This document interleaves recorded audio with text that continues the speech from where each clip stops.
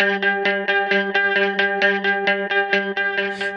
and welcome to Alert Radio for people who want to change the world. I'm Jeff Hughes, and my co-host Chris Albee is on assignment this week. On this week's program, we have several interviews, including two authors of hot off the presses books that we recommend everyone read.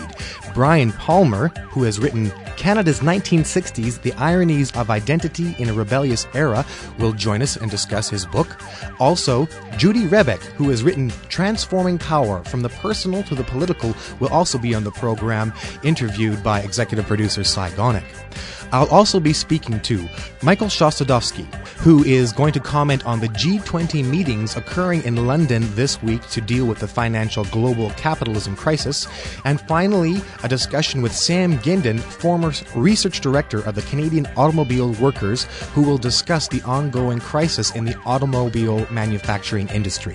All that plus alert headlines, music is the weapon, and Around the Left in 7 days.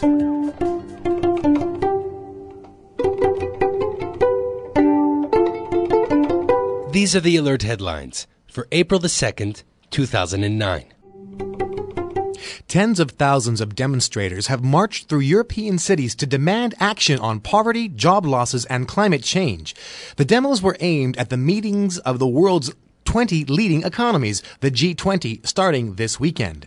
In London, about 35,000 protesters gathered last Saturday as part of an alliance of more than 100 trade unions, aid agencies, religious groups, and environmental organizations.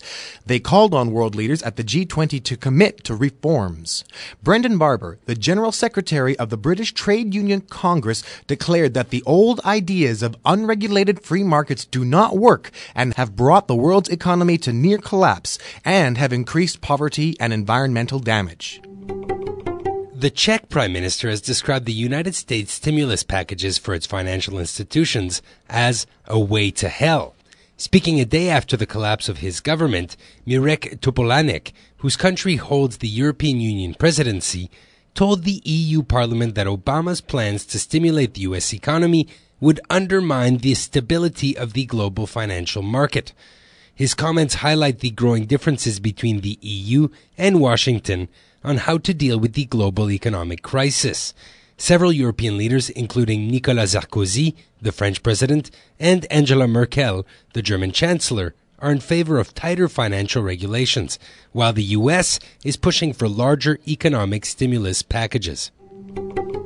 The government of the Czech Republic fell after the lower house of parliament voted 101 to 96 to declare no confidence in the three-party coalition government. Czech peace activists see the development as a great victory because the defeat of the government was the only way to stop the installation of a U.S. Star Wars radar base in their country. The Czech peace movement had worked for more than 2 years to stop the installation of the American base. A government that represents the interests of the U.S. military industry has fallen, Prague activist Jan Tamas has said. A hunger strike was pivotal in making the Socialist Democratic Party take a clear position against U.S. military plans. Canadian auto workers have noted several positive developments in Monday's government announcements from the U.S. and Canada regarding the restructuring of GM and Chrysler. CAW President Ken Lowenza said Chrysler will be stronger as a result of the proposed merger with Fiat, and the company would be again run by people with a vision for auto manufacturing rather than private equity interests. He also endorsed the plan for governments to guarantee warranties on Chrysler and GM vehicles. And he was encouraged by the old vehicle scrappage incentive. Lowenza reiterated that labor accounts for only 7% of a vehicle's costs and rejected the idea of reopening negotiations with GM. Banned British MP George Galloway delivered his first speech to a Toronto audience on Monday via video link from New York. He also appeared on CBC's The Hour. Earlier, a federal judge upheld a government ban that denied Galloway entry to Canada. In his speech Monday night, broadcast to 500 people in a downtown Toronto church, Galloway challenged Immigration Minister Jason Kenney to come out and debate him face to face. He said it was poetic justice that Kenney's attempt to silence him backfired so wholeheartedly. Galloway's supporters allege political interference in the judicial case because of comments made by Kenney. B'nai B'rith Canada has called on the Ontario government to impose conditions on its planned infusion of $150 million to Ontario's post-secondary institutions. Frank Diamond, Executive Vice President of B'nai B'rith, accused some universities of hate, intimidation, Jew-baiting, and hateful events. He called Israeli Apartheid Week a hateful event. He specifically cited York University for carrying out such activities in the recent past. Diamond added that universities must not only impose, but also enforce disciplinary measures against campus agitators who he claimed deliberately stir the anti-Jewish pot. U.S.-based rights groups are denouncing the U.S. administration's boycott of a global conference against racism next month. Ramsey Clark, former U.S. Attorney General and winner of the 2008 UN Human Rights Award, and hundreds of others have signed a petition urging President Obama to commit the U.S. to full participation at the meeting to be held from April 20th to 24th in Geneva. This meeting is a follow-up to an earlier conference on racism held in Durban, South Africa in 2001. Israel, Canada, Australia, and the European Union also may not attend the conference. Initially, the Obama administration indicated its willingness to participate in the conference, but later pulled out after conservative Jewish groups intensified their lobbying efforts for a boycott. And those are the alert headlines.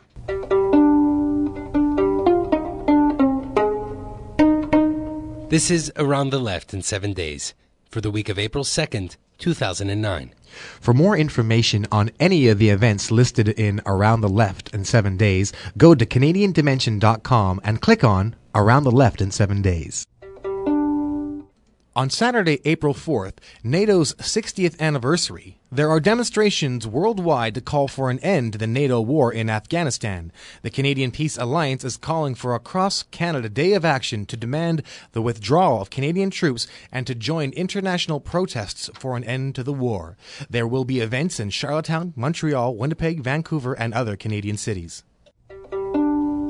The Toronto Anarchist Gathering is from 10 a.m. to 5 p.m. on Saturday, April 4th at the Steelworkers Hall on Cecil Street.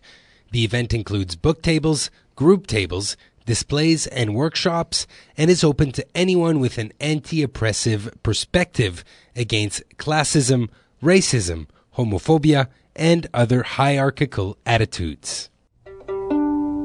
Vancouver's Citywide Housing Coalition is co-organizing a March for Housing on Saturday, April 4th in partnership with different communities, labor unions, and neighborhoods across the Lower Mainland. The downtown Eastside contingent is gathering at Hastings and Main at noon. Filmmakers Amy M. Miller and Boban Chaldovich are in Winnipeg on Sunday, April 5th as part of a cross-country tour to promote their film Myths for Profit. The film is an exposé of Canada's role in industries of war, including CEDA's function in conflict zones. The film is playing at the Rudolph Rocker Cultural Center. Suggested donation is $5. In Winnipeg on April 4th, Peace Alliance Winnipeg is hosting a debate entitled Should Canada Remain in NATO? On the occasion of the 60th anniversary of NATO. The debaters will include Dr. James Ferguson, Director of the Centre for Defence and Security Studies from the University of Manitoba, and Professor Henry Heller, Department of History, University of Manitoba. It will be held at St. Matthew's Anglican Church at 1 o'clock. For more information on any of the events listed in Around the Left in 7 days, go to CanadianDimension.com and click on Around the Left in 7 days.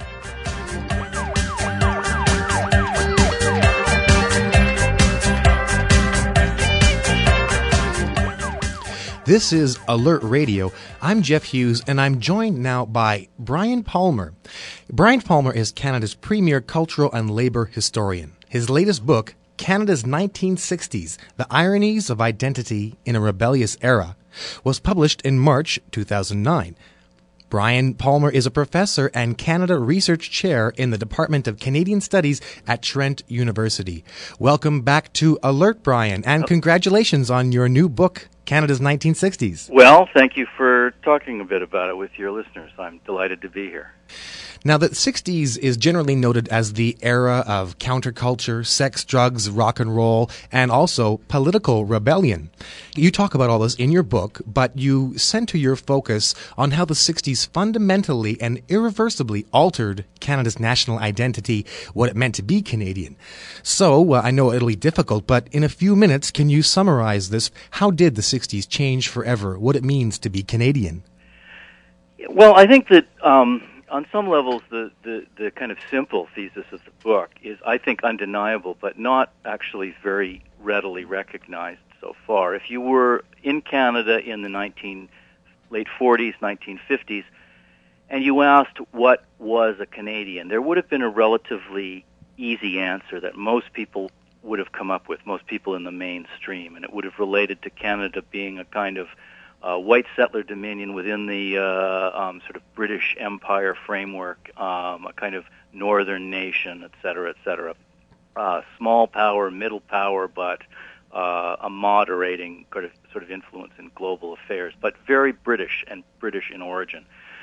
And I think this is a myth. I mean, it's wrong. There are all kinds of ways in which this kind of understanding of Canada, which had sort of prevailed from the mid-19th century into the post-World War II years. There's all kinds of ways in which it was, in fact, a sort of mythology-marking time. But I think what happens is if you jump forward from the mid-50s to the mid-70s and you ask the same question, you would get most Canadians unable to answer.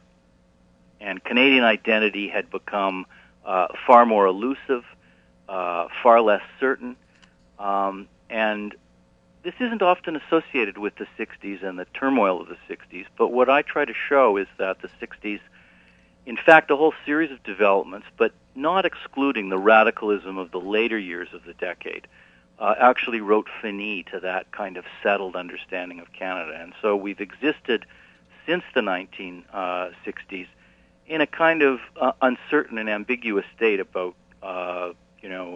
what our national identity is. And I pose the question at the end of the book that the 60s haunts us still because it kind of asks the question, is national identity really what we need? And I think that's an open-ended question.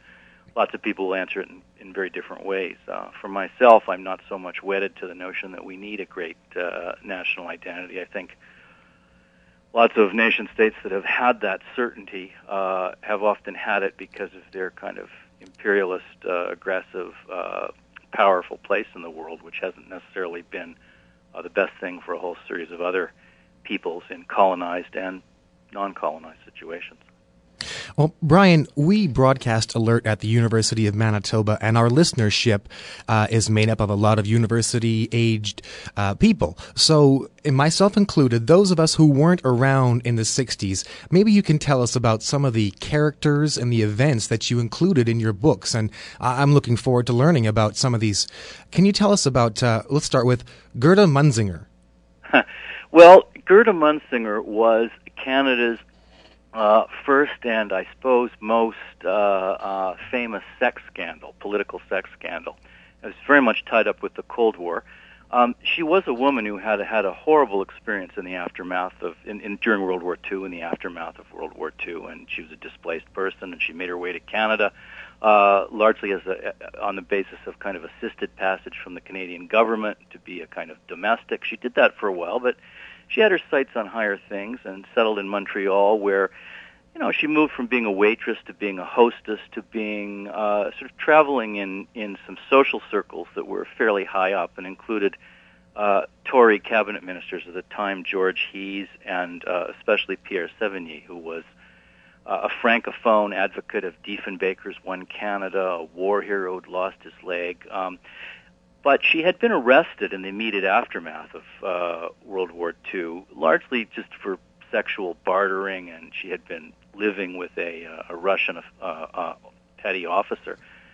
And this labeled her a spy in the Cold War context of the time. And so when they found out that she was in Canada, which they managed to miss her coming in, and that she had been associated with 2 cabinet ministers, there was a big brouhaha that was actually covered up at first, but then broke later in 1966, and there was all kinds of accusations that the Diefenbaker government had compromised national security by covering up this scandal and the liaisons between Munsinger and these 2 cabinet ministers. What I really try to sort of point out in the book is, in some senses, the irony of this, that if you look in the early 60s when the Munsinger events happened, as opposed to the later 60s, sex is dirty, sex is scandalous, sex is to be kept beneath the sheets and behind closed doors. And nobody talked in Ottawa about who slept with whom, away from their domestic circles. And if you jump forward to Trudeau in 68, all of a sudden, sex has become marketable. Sex has become attractive. Sex has become a good thing. And so the irony that I'm trying to show is how, as the Cold War wanes and as the society and culture changes dramatically, somebody like Munsinger becomes, in some senses, a sort of symbolic figure of the transformations in society. And I refer to Munsinger as, metaphorically Trudeau's first lady, but with sort of tastes in men that tended to the Tory.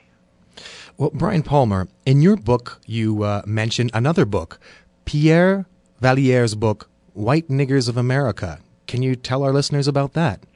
Well, White Niggers of America was in some senses, the kind of manifesto of the FLQ, the Front de Libération Québec, and it was written while Valliere was incarcerated in the Tombs, which is a New York City prison, awaiting potential deportation to Canada, which eventually happened, illegally, by the way. And it was, in some senses, it's been, I think, written off for 2 reasons. One, the FLQ has been too easily tarred with the brush of terrorism, and in the aftermath of 9/11, this is enough to kind of just shove it aside as a reprehensible organization. It was much more than a terrorist organization. It did, I think, unfortunately and wrongly adapt terrorist tactics, but it had much more that it was aligned with, including aid to striking workers and struggles against imperialism. But there are 2 things about the book that really, I think, make it a quintessential 60s text. One is, it is a profound statement about the alienation and oppression of the dispossessed in French Canada. It's as passionate and poignant a statement of being Francophone and what that meant in terms of being on the bottom of the ladder, the socioeconomic ladder, and in a clerical state that kind of really did repress people's basic sort of drives and initiatives. It's that, and it's also a fundamentally internationalist text in the sense that it connects the oppression of Francophones with global struggles against colonialism and with African American struggles in the U.S., with Algerian struggles in Africa. It really is a very 60s text. And it's surprising to me how it still elicits very negative responses on the basis of its title, which was admittedly inflammatory, but which too many people kind of write off at this point by saying that, whites can't be niggers. Valliere crossed a kind of linguistic threshold in naming his book that. In fact, I think he did it very purposefully, and I think he did it as an act of solidarity with peoples of color around the world, and I think that's the way the text needs to be read. Well, the book sounds like it could have been written in the 1860s here in Manitoba by the Métis population, but we want to cover a lot of ground here, Brian Palmer, so let's move on to the boxing match that happened in 1966 in Maple Leaf Gardens between Muhammad Ali and Chuvalo. Was it Frank Chuvalo? No, George Chuvalo. Okay. Can you tell us about that? Well, it's a very famous boxing match, because Ali had just kind of come out as being against the war in Vietnam. He was about to announce, it would come after the fight that he was a member of the Nation of Islam, commonly referred to in the sort of mainstream press as black Muslims. And he was a very unpopular figure. He could not fight in the U.S. They ended up with a fight. It's a long, convoluted story at Maple Leaf Gardens in which George Chuvalo, who was the leading Canadian kind of heavyweight contender in that period, was given a chance to fight Muhammad Ali. Now, there are a number of things that I try to draw out in this fight. I suppose the most important is that Chuvalo came from sort of Central European immigrant stock. His parents worked in the meat plants and the chicken plucking factories of the Junction, which is a very working-class neighborhood in Toronto. And in the 50s, someone like George Chuvalo wouldn't even have been considered white. He wouldn't have been part of that British national Canadian identity that I talked about earlier. Jump forward to 1966, and he's fighting the sort of big, black, and dangerous Cassius Clay, then as he was known, later to become Muhammad Ali. And Chuvalo becomes the Great White Hope. So in some senses, this chapter is about the irony of someone who wouldn't have been considered white in the early 50s, all of a sudden becoming sort of the representative of a Canadian national identity and a white hope against Ali in the later 1960s. And it's also the case that in some senses, after the fight, he became, again, symbolic. In the sporting realm, really, Chuvalo represents the fight against the big American. And he didn't win the fight, but he didn't lose. And he lasted 15 rounds with the fighter who would become, of course, the greatest heavyweight champion of the world. And in that sense, a lot of Canadians latched onto him in the way that they later would a few years hence latch onto Paul Henderson, who scored the winning goal against the Russians in the Canadian Russian hockey contest in 1972. So it's that irony of someone becoming something that he wasn't that I kind of look to in that chapter, as well as pointing out, I think, the significant degree of racism in Canada, which Canadians like to kind of hide from and deny when they compare themselves with the U.S. Brian Palmer, author of Canada's 1960s, The Ironies of Identity in a Rebellious Era. I'd just like to ask you one final question here on Alert Radio.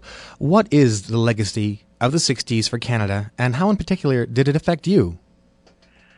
Well,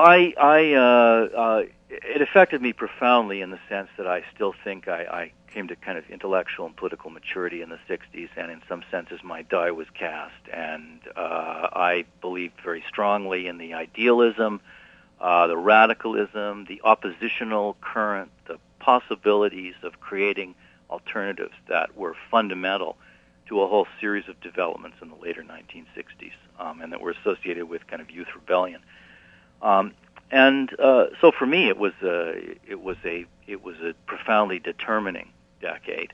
I think, and part of the reason that's why I wrote the book, because it's too easily written off as a decade that's come and gone, that went up with something of a bang but came down with a whimper, and it had really no lasting impact. The left organizations, the youth radicalism, all seem to have dissipated over the course of the last 4 decades. I don't think that's true. I think they live on in aspects of Red Power and the women's liberation movement, and in a whole series of critiques of colonialism and imperialism that we see are central to the politics of the left today. So I wanted to kind of write a book that, in some senses, put people back in touch with a decade of profound importance, arguably the most tumultuous decade of the 20th century, and in some senses one that idealism, I think, still has a lot to show in terms of the way forward. Well, one last time, the book is called Canada's 1960s, The Ironies of Identity in a Rebellious Era, and we've been speaking to Brian D. Palmer, who is Canada Research Chair at Trent University, and this is Alert Radio. I'm Jeff Hughes. Thank you so much for joining us today. Thank you. Nice to be with you.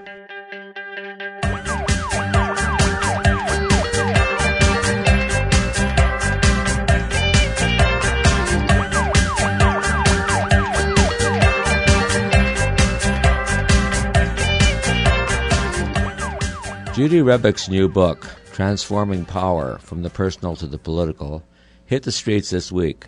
Judy is, of course, formerly president of the National Action Committee on the Status of Women, and currently holds the Sam Ginton Chair in Social Justice and Democracy at Ryerson University. She was the co-host of a primetime debate show called Face Off in CBC News World from 1994 to 1998, and in 2001 she helped launch Rabble.ca and served as publisher of Rabble.ca from 2001 until 2005. Welcome to Alert, Judy Rebick. Thank you very much. Okay. Judy, you probably don't know this, but at the time that Canadians voted Tommy Douglas as the greatest Canadian, Canadian Dimension launched its own contest to determine the greatest Canadian shit disturber. And you, Judy Rebick, came in second, only to the winner, Stan Gray. So what do you say about that? Oh, so that's great. How come I didn't know that? Well, who came in first was... Stan Gray. Stan Gray, yeah, that's right. Yeah. Okay. Oh, how come I didn't know I came in second? I would have been thrilled. So yesterday, I spent a lovely day reading your book, Transforming Power, and you're to be congratulated. It's really a great read. Thank you. Citing Hugo Chavez, Evo Morales, and Barack Obama as examples, you say in the book that giving people hope is an essential quality for being a progressive leader in the 21st century. And that's what I take from your book, Judy. You bring stories of hope from around the world.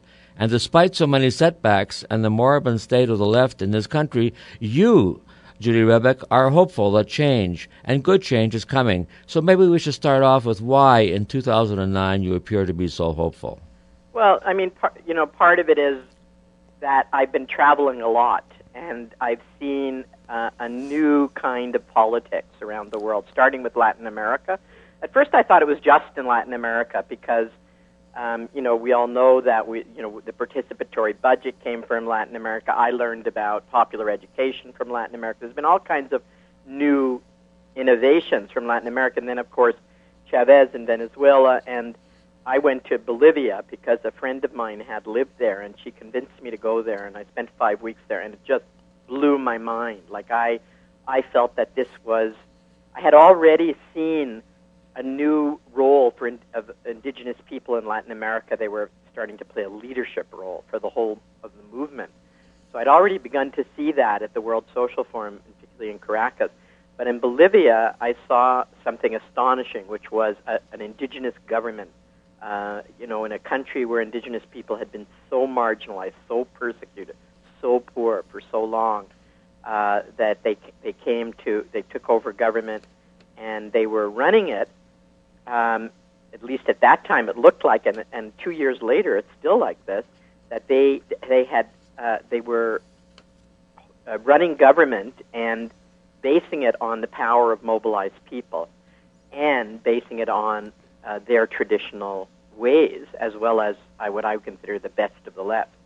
So it's an alliance between indigenous people, and in Bolivia, about 40% of the population is still living in communal farms, right? In traditional ways. Mm-hmm. So they have a memory of those old ways, which are to live in harmony with the earth and harmony with each other. When I went to Bolivia, Evo Morales didn't have a sense of how much he had to offer the rest of the world. I got a sense of that. So when I asked him, and he didn't really know what I meant, but now he does, and he's playing that role. And so I saw a really profound shift. And then I started, and then I started to see it in the States too, because I went to the U.S. Social Forum about a little over a year ago, and I saw an amazing new politics there. The majority of people were poor and working class. It was at least half people of color. It was more than half women. It was lots of young people, and it was a completely different kind of politic. It just seemed like the years of division, identity politics, all that were being overcome for a new kind of politics that embraces diversity, but recognizes difference, but looks for unity. Here, I want to ask you specifically about this. Okay. All through the book, you say over and over again that, in your mind, process is more important than policy or program. Yes. And that's where you bring in various examples of participatory democracy of the kinds you've been mentioning.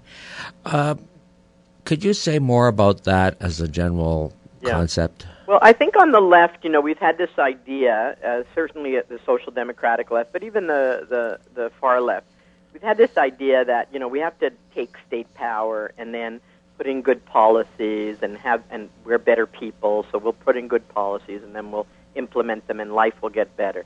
And it hasn't worked out that way very well. With the exception of Cuba, left-wing governments haven't, definitely they're better than right-wing governments, but they haven't really transformed anything or made life better for the majority of people. So especially that's true in the global south, but even in the global north. So what I began to see, and this is something I started to think about really when I wrote Imagine Democracy in 2000, is that it's through people, ordinary people, getting engaged and figuring out how to solve their own problem that real change happens. And so, and this is what I've seen everywhere I've gone, that it's the process of change, of people transforming themselves and their community that really makes a difference. And that is a long-standing change rather than, it's uncorruptible, right? And so, and what you see in the Latin American left, which I think is the most advanced left now, particularly in Venezuela and Bolivia, is the role of the state then becomes to provide the resources, the training, the money to give to communities for them to resolve their own problems. And that's, it's not that you don't need leadership, of course you still need leadership, but that's the approach that I see makes real change. Mind you, Judy, you give some examples which many of us were involved in, like the Days of Action in Ontario, where hundreds of thousands of people were engaged in protest against the government there, and also the huge demonstrations in 2003 against the invasion of Iraq. And in both of those cases and others you mentioned, that despite this massive involvement of people of the kind you're talking about, the government didn't bat an eye. They just went on. That's right. So I say that the problem is a problem of democracy, right? Because those same demonstrations like that in the 70s or 80s would have made a huge difference, right? And they didn't make any difference. Right. And I mean, in 2003, of course, they made a big difference in terms of turning public opinion against the war in Iraq. So we have a situation where we have a war going on with 70% of the population in the United States against it, and with the majority of people in the world against it. But I think these movements, whether, in the Harris case, what I say is that, the labor movement, instead of realizing that this was going to be a long-term struggle and to build at the community level, which would have put us in a much better position today to face the crisis that we're facing than we're in. Instead, they sort of went back to their old ways of doing things. They said, oh, look at all this money we spent and it was a failure. Well, it wasn't a failure because it was starting to build those relationships that we need between the labor movement and the community to really change our society. But nobody saw it that way at the time. Some people did, like in London and a couple of other places, that happened. But the labor leadership didn't see it that way. And so, but all of these all these experiences set a ground. We learn from them, right? And I think that it's very frustrating, and people are feeling I was feeling demoralized, a little demoralized when I started working on the book, because I felt like we're just doing the same thing over and over again, and we're beating our heads up against the wall, and we've got to start doing things differently. And right. That's why I wrote Judy, I want to switch gears a bit. Yeah, sure. As with all your books, this one, Transforming Power, is thoroughly autobiographical. At one point you say about yourself, and I'm quoting here, "As I grow older, I find myself less governed by feelings of anger in my activism and more governed by feelings of empathy and compassion." At another point, you give yourself a light tap on the back by saying that you are learning to disagree kindly. So the book is about transformation, including personal transformation, beginning with your own. Yes. So could you say a bit more about your personal transformation? Yes, I'm of a generation of women that learned how to lead from men, and so in order to be heard in the 60s and 70s as a leader, you had to act like a man, and I'm very good at doing that. I'm tough, I'm aggressive. Yes, you are. Yeah, I'm a good arguer. People are afraid of me, And yes, they are. And when I became president of NAC, I realized that my leadership style was oppressive to other women. So I tried to change and at least become a better listener. But in the world, it had a very positive impact, right? Because, of course, we still live in a very patriarchal culture. But it wasn't until, for me, over the last number of years, since I started working on this book, or even a little before, I start the book talking about this visit to Hollyhock for this conference called Media That Matters, a circle of 30 people, and of people working in the media, right? And I realized that they had a very different way of dealing with discussion and differences that was much more productive, much more supportive, much more caring, and that they also had a knowledge, a lot of the people there, about how, like, the men were really different. They, like, for example, the first day I was there, 3 of the men said, "I'm afraid," which I never heard a man say he was afraid in public before. So I started to pay more attention to what they were doing. I started to work with Hollyhock to understand what they were doing. And, I don't always agree with them. Sometimes I think they're conflict averse, too. But I learned a lot about being more caring and compassionate. Not that I don't get angry. I still get angry. I mean, I was furious over the Israeli assault on Gaza, for example. But it's a question of letting go of that anger and not staying with it, right? Okay. I quote Starhawk in the book, who says, "We rebel to survive. We rebel to survive. But if we stay in the period of rebellion, then it turns against us." And I think the same is true for anger. I think that anger is important as a rebellion, important to give us energy to stand up against power. But I think that it scares a lot of people away. Right. And a lot of people who get involved otherwise don't, because they don't like the confrontation. They don't like the anger. They're afraid of it, especially women. And it's not good for us either, physically. It's not a good place to be. The other day my friend said, that activist energy of being angry all the time, and, we turned it against each other too, right, in our movements, Sure. Which certainly in our generation we're very sectarian and angry and denunciatory and all this stuff. And it's not healthy, it's not positive. And when you work with when I work with Aboriginal people, I see a different kind of energy there. I see a different kind, they're just as strong, they're just as powerful, they're just as willing to speak truth to power, but they're not, a lot of them, not all of them, I don't want to generalize too much, but I see in a lot of Aboriginal communities a kind of very strength that comes from connection to other people. It doesn't come from anger. It comes from connection, and a strength that comes from compassion. And so that's what I've tried to. I've learned how to do myself, and I find I'm much happier. Lovely. Thank you very much, Judy. I'm going to remind our listening audience that they must get hold of your book, Transforming Power from the Personal to the Political. It's a fabulous book. Thank you. Yes. It means a lot, Cy, for you to say that to me. I really appreciate it. Okay, Judy. Bye-bye. Thanks a lot.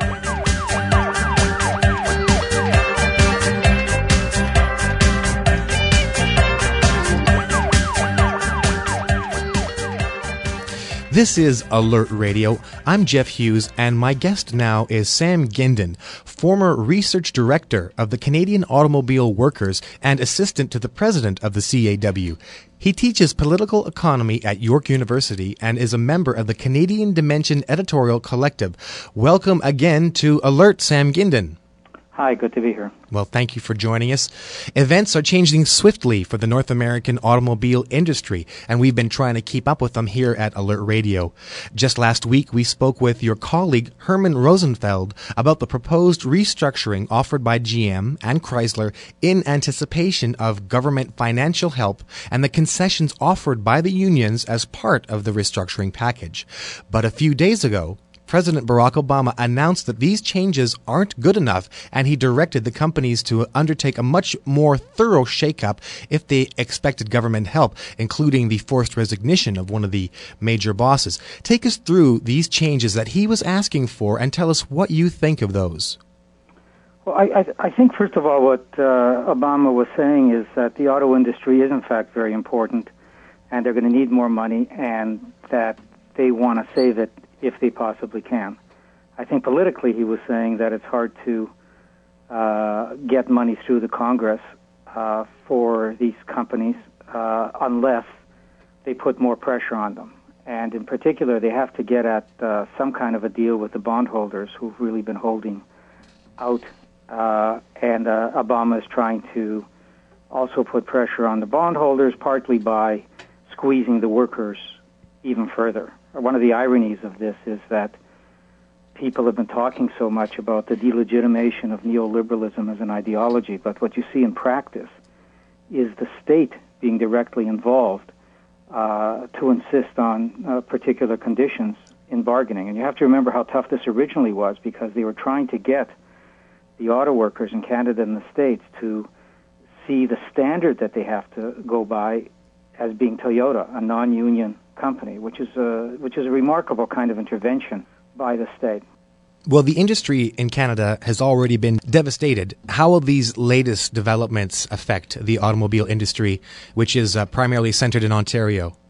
Well, you're absolutely right. I mean, one of the things to keep remembering through this is that even if they save GM and Chrysler through this process, there's been enormous layoffs over the last few years. I mean, in Canada, over this decade, employment has been cut by more than half. There was a crisis in Windsor before the official economic crisis started. That's one thing. And the second thing is that part of the conditions for getting through this isn't just wage cuts, but that the companies cut back further in terms of employment and restructure. So you're going to have another third to half of the workforce laid off. So what you're going to end up saving is a relatively small General Motors.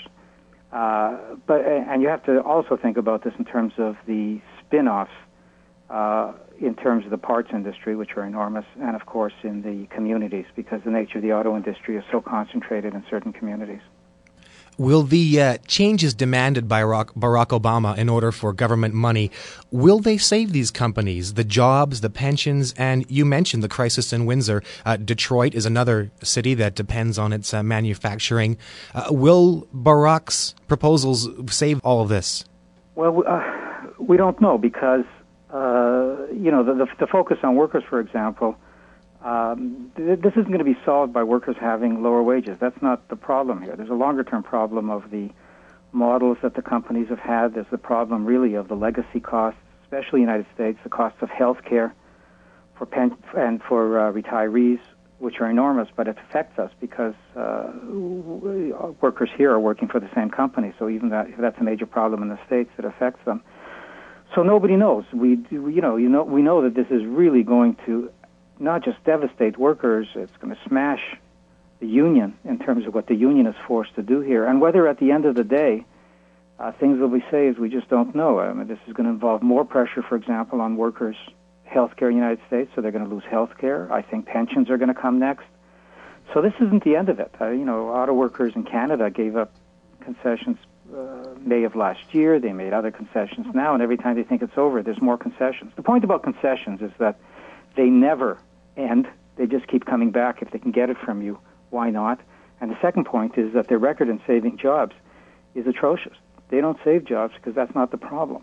And the other major thing right now is that we're in a horrible recession, depression right now, and if this continues, GM won't be able to survive. Well, so Sam, it's those larger questions that are crucial. Well, Sam Guindon, what alternatives are there for the unions? What can they do when they're boxed in like this? Well, I think what we have to appreciate is that, the unions are in an incredibly difficult position with all kinds of pressures on them from every direction. But one of the problems we have is that unions have really resisted thinking larger and raising larger issues. And what that means is that they're always left in the same box where all the options are so limited. And I think we're at a point where ideas that used to sound crazy because you're raising larger issues, which sound a little bit abstract, and they don't sound like they're immediately possible, they're not so crazy anymore. What's crazy right now is to just keep doing the same thing. And I think the kind of things that have to be raised is, first of all, the unions have to start also being critical of the companies and challenging what the companies have, the role of the companies in getting us here, because otherwise people blame workers. They have to realize that just trying to have a partnership with the companies and give them subsidies and lobby for their subsidies, it hasn't worked and it's not going to work. And what workers have to put on the agenda is that the issue here should be the productive capacity of the country. We should not let these tool and die shops, these component plants, these assembly plants go. We need them to produce useful things, and we should have a plan. We should have a Crown Corporation that takes over these plants that are closing. We should start hiring these tens of thousands of workers who are laid off, and the engineers and the skilled workers. We should have a plan that says, for example, if we're serious about environment in the rest of the century, it's going to change everything about how we produce, consume, travel, live. Let's start planning for it. Let's start making those changes. It's going to change everything in terms of the home, retrofitting. It's going to change infrastructure in terms of wind turbines, solar panels. It's going to change every motor and every factory that we have. This is what we should be doing instead of sitting by and just watching this and somehow hoping that the market will solve it for us. And that used to sound crazy, raising it at one point. But really today, what's crazy is just to sit around and wait and see our communities devastated and our productive capacity disappearing. That's what the issue should be. It's really not saving GM. It's saving communities and saving our productive capacity. Sam Gindin, a former research director at the CAW, can I ask you what you think will happen next? I don't know. I mean, I think the unions have really made all these concessions, and I think it's going to be very difficult for them to just keep doing this, but there's going to be enormous pressure on them unless they begin to raise larger questions, and it doesn't seem to be much evidence of this. So I hope it doesn't happen, but I suspect very much what will happen is that the unions will try to find some way of, I imagine they'll give it up and give up more, and maybe they'll ask for some stocks in exchange, so it's easier to kind of say, well, we got something out of it. But if unions don't come up with a better alternative that raises the level of this discussion, I'm afraid they're just going to kind of be in a box of, well, this is a lousy choice, and it's unfair, and it's morally bankrupt, but what else can we do? Well, we appreciate your perspective. Sam Gindin, former research director of the Canadian Automobile Workers, thank you for joining us here on Alert. Okay, thank you.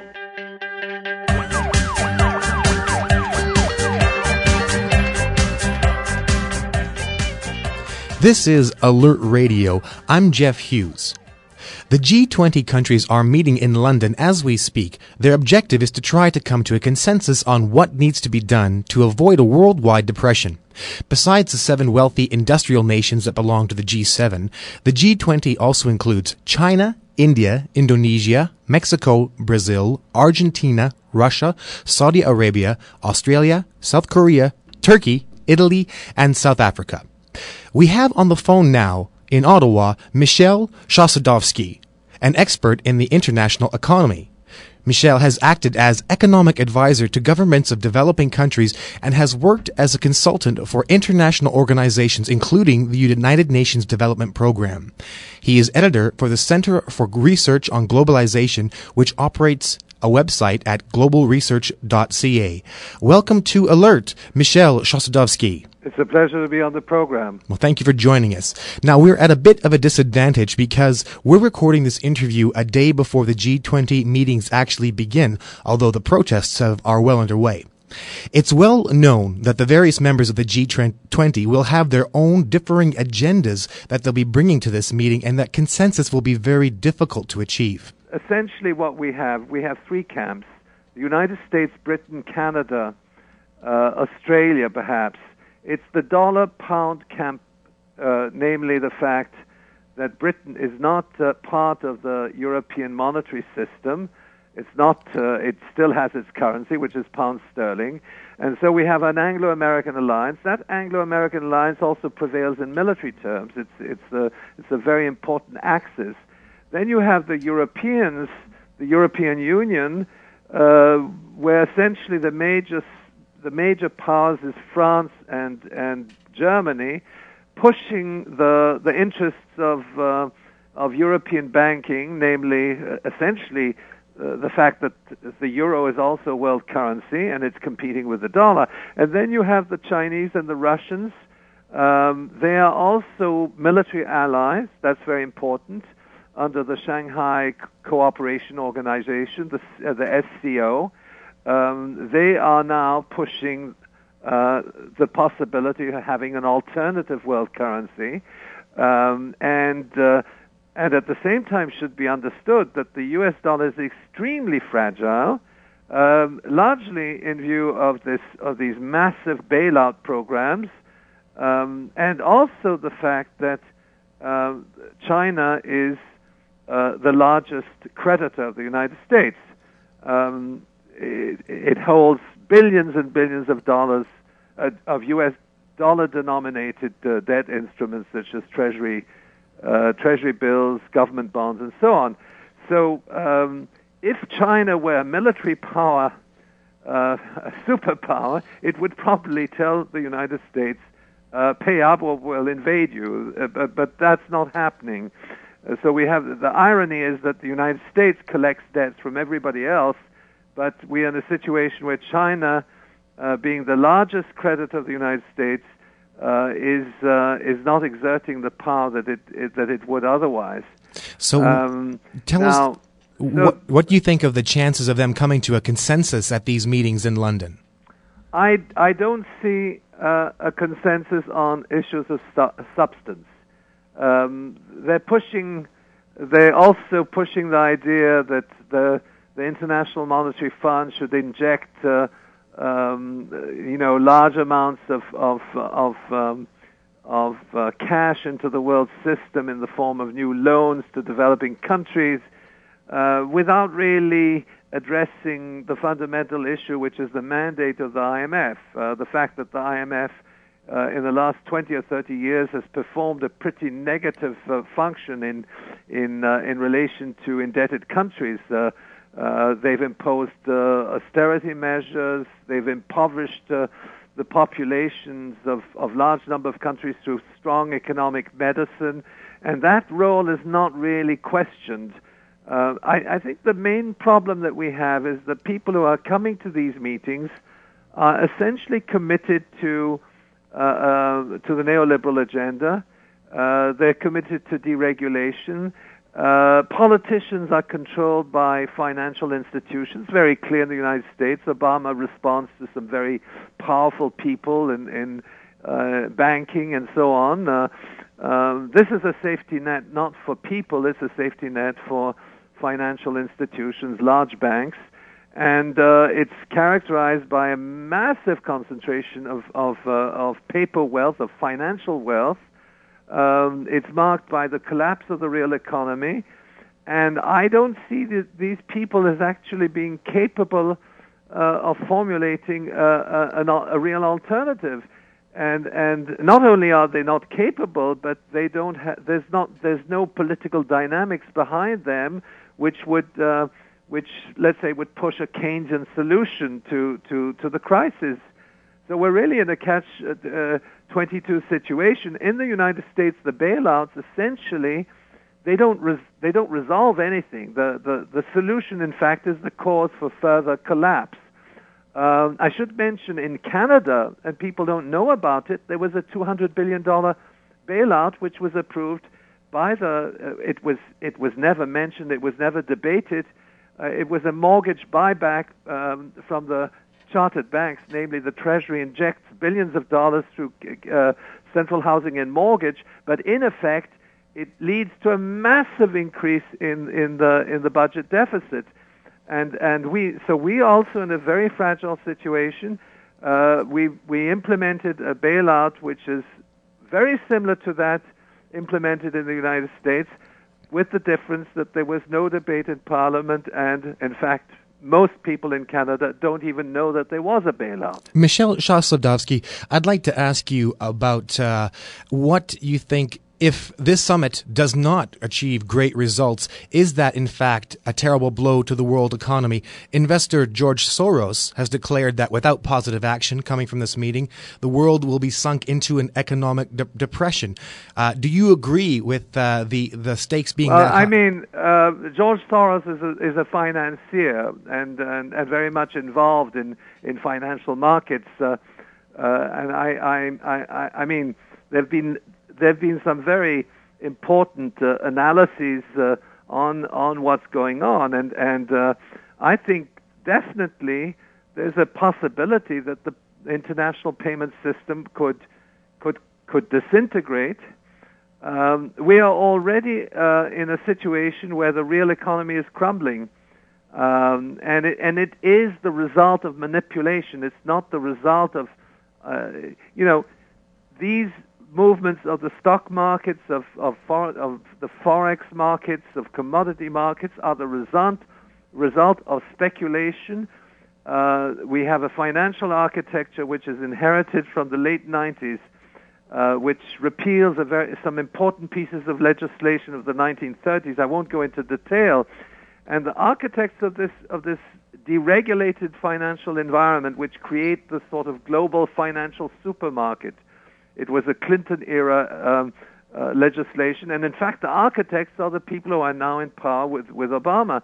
And what it does is essentially provides the speculators with the ability to appropriate wealth, manipulate, transfer wealth, and also control the reins of monetary policy. Mr. Geithner is essentially the former CEO of the New York Federal Reserve Bank, which is a private banking institution. There is no publicly state-owned central bank in the United States, and he is essentially pushing the interests of the Wall Street financial giants. This is Alert Radio. I'm Jeff Hughes, and our guest has been Michel Chossudovsky of the Center for Research on Globalization. I'd like to ask you one final question to wrap up this interview, marking the G20 meetings in London to deal with the global financial crisis. In your opinion, is there a solution to this crisis? And if so, what should the first steps to be taken be?